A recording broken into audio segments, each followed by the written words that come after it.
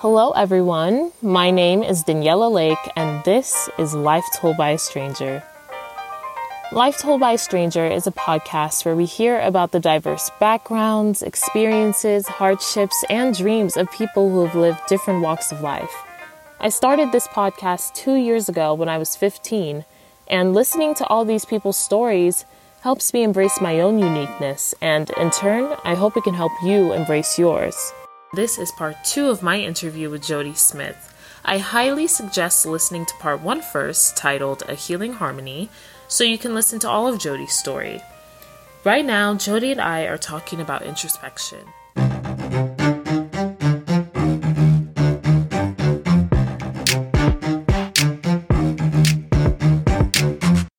In my conclusion, because at the age of 16 was when I really started my deepest search in retrospect. I was reviewing my life and introspection. Everything I did got looked at, evaluated. And I think it's great that people think about what they say, how they act, and what they accept in their lives. I do believe strongly in continuing to be self-educated. Read. Books, all kinds, find something that's interesting. Read about politics, read about healthcare, read about the things that happen, the environment, all these things that are going on in our world today. We need to know and have a better understanding of all these things and where it can lead us and what we can do. That's my advice. Later on in the interview, Jody told me about a book she was currently reading about nuclear power, and she shared how her father was a miner and prospector in Colorado. He had been all over the Colorado mountains and worked in one of the early mines in Leadville, which is a mining district, and he started working there around the age of 19. She said he had a makeshift mill in their backyard, and as kids, her and her siblings would go through and play with the beryllium, which is a chemical element, because at the time, knowledge about radiation and its effects wasn't so widespread. And it's a fascinating read when I consider that my dad had all kinds of chemicals in his garage and things that today he probably would not have been allowed to have and didn't know what he had because they didn't have the knowledge about radiation in those early days. And so I'm finding that this is an interesting topic. Plus, they've had Chernobyl, we've had Fukushima. We need to be aware of what these power plants are and what happens. And most of the problems they've had is human error.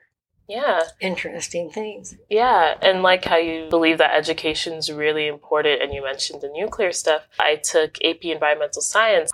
I learned so much about climate change and the planet and energy and renewable energy all in this 1 year that I had no knowledge of before, and now I'm able to actually, I actually understand what you're talking about. Yeah, it's fun.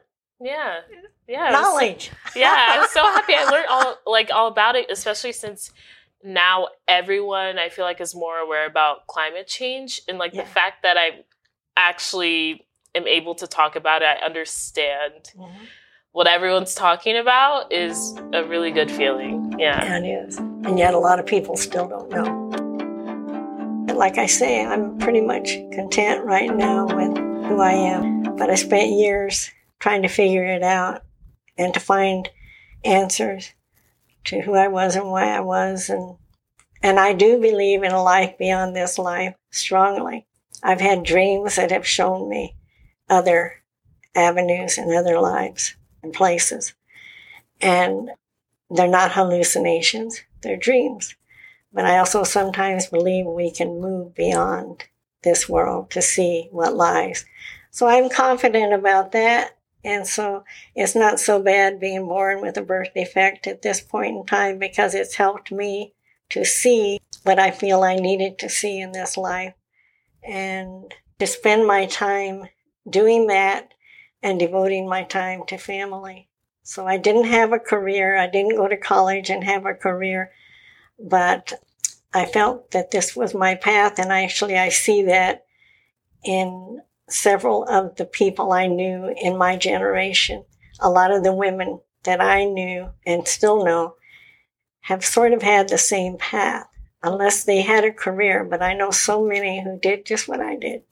Your family is your focus. People are more important than anything else. What do you value the most in a person? Well, I do like honesty and caring, compassionate attitudes. Try to have an understanding of how that other person feels, who may not have as much as we have. Try not to judge too quickly, because it's automatic. We're going to judge everything. It's just natural. But try to think about, what are the immigrants doing, the refugees, the asylum seekers? What is life like for them where they're at? We need to care about each other. We need to take care of each other. It doesn't matter. You may think that that person is lazy, but maybe they're not really lazy. They just need some help. We don't know what their childhood has been like any more than somebody knows what my childhood has been like. Nobody can know but those who experience it. I have not lived in a bubble where I didn't see what the other half lives like. I've lived in diverse neighborhoods. I've lived in areas where people don't have, and I know what they're going through. And right where I'm living right now in Sun Valley, I see people going through the trash every day looking for usable things. These are not lazy people. These are people that get out in the heat of the day, walking in that hot sun and everything, looking for things they can sell so that they can make some money to survive. And that's not laziness. These people, they're not lazy. The homeless, they're homeless for a reason. We don't know what that reason is. Maybe they need some help, some mental health, or maybe they need just a one-room place to stay, to feel safe.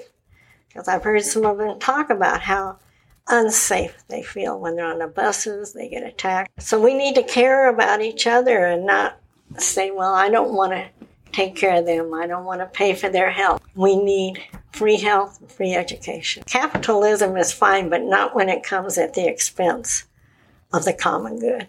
Have I said enough? Well,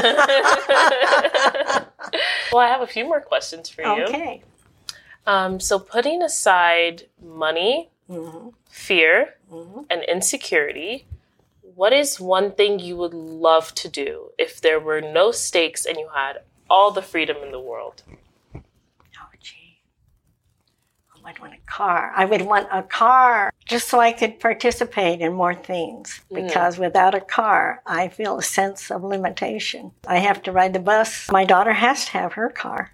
But I can't afford a car at this point in my life. But there are a lot of things I don't do because I don't have transportation, that I could be involved in more things. And I still have a certain amount of insecurity as far as confidence in some things that maybe I would have more confidence if I was younger. I don't know why that makes a difference, but maybe it's an excuse. Well, you've given us a lot of advice already. You hit a lot of points like stay educated and being content and knowing who you are and knowing your worth. But is there anything else you think is your greatest piece of advice? I would say the answer to everything lies with, it's a simple word, love.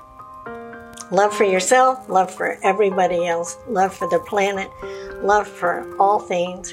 And with love, if we love, truly love, we're going to make changes. And I feel that the young people of today, people your age, who will make the changes that need to be made. I'm an idealist, unfortunately. Not an easy thing to be on this planet. Love, love, love. That's a simple word, but it really means a lot. Because love can heal all things. Love yourself and love one another, just totally and completely. And you learn everything else along the way. Thank you so much for sitting here with me and talking with me, because I didn't know any of that about you. That's why I love doing this, because if it's someone that I sort of know, someone that's a friend or acquaintance, and then I ask them these questions, I learned so much that I would have never guessed, So thank you so much. You know more about me than anybody else. Yeah. So thank you so much for being here. Well, I credit my mother and father because they both showed me what unconditional love was about, because they loved unconditionally their family, and they taught that to their kids. I hope you all enjoyed listening to this episode of Life Told by a Stranger. We'll be back next week with a new guest, Sandra Benton. Stay tuned.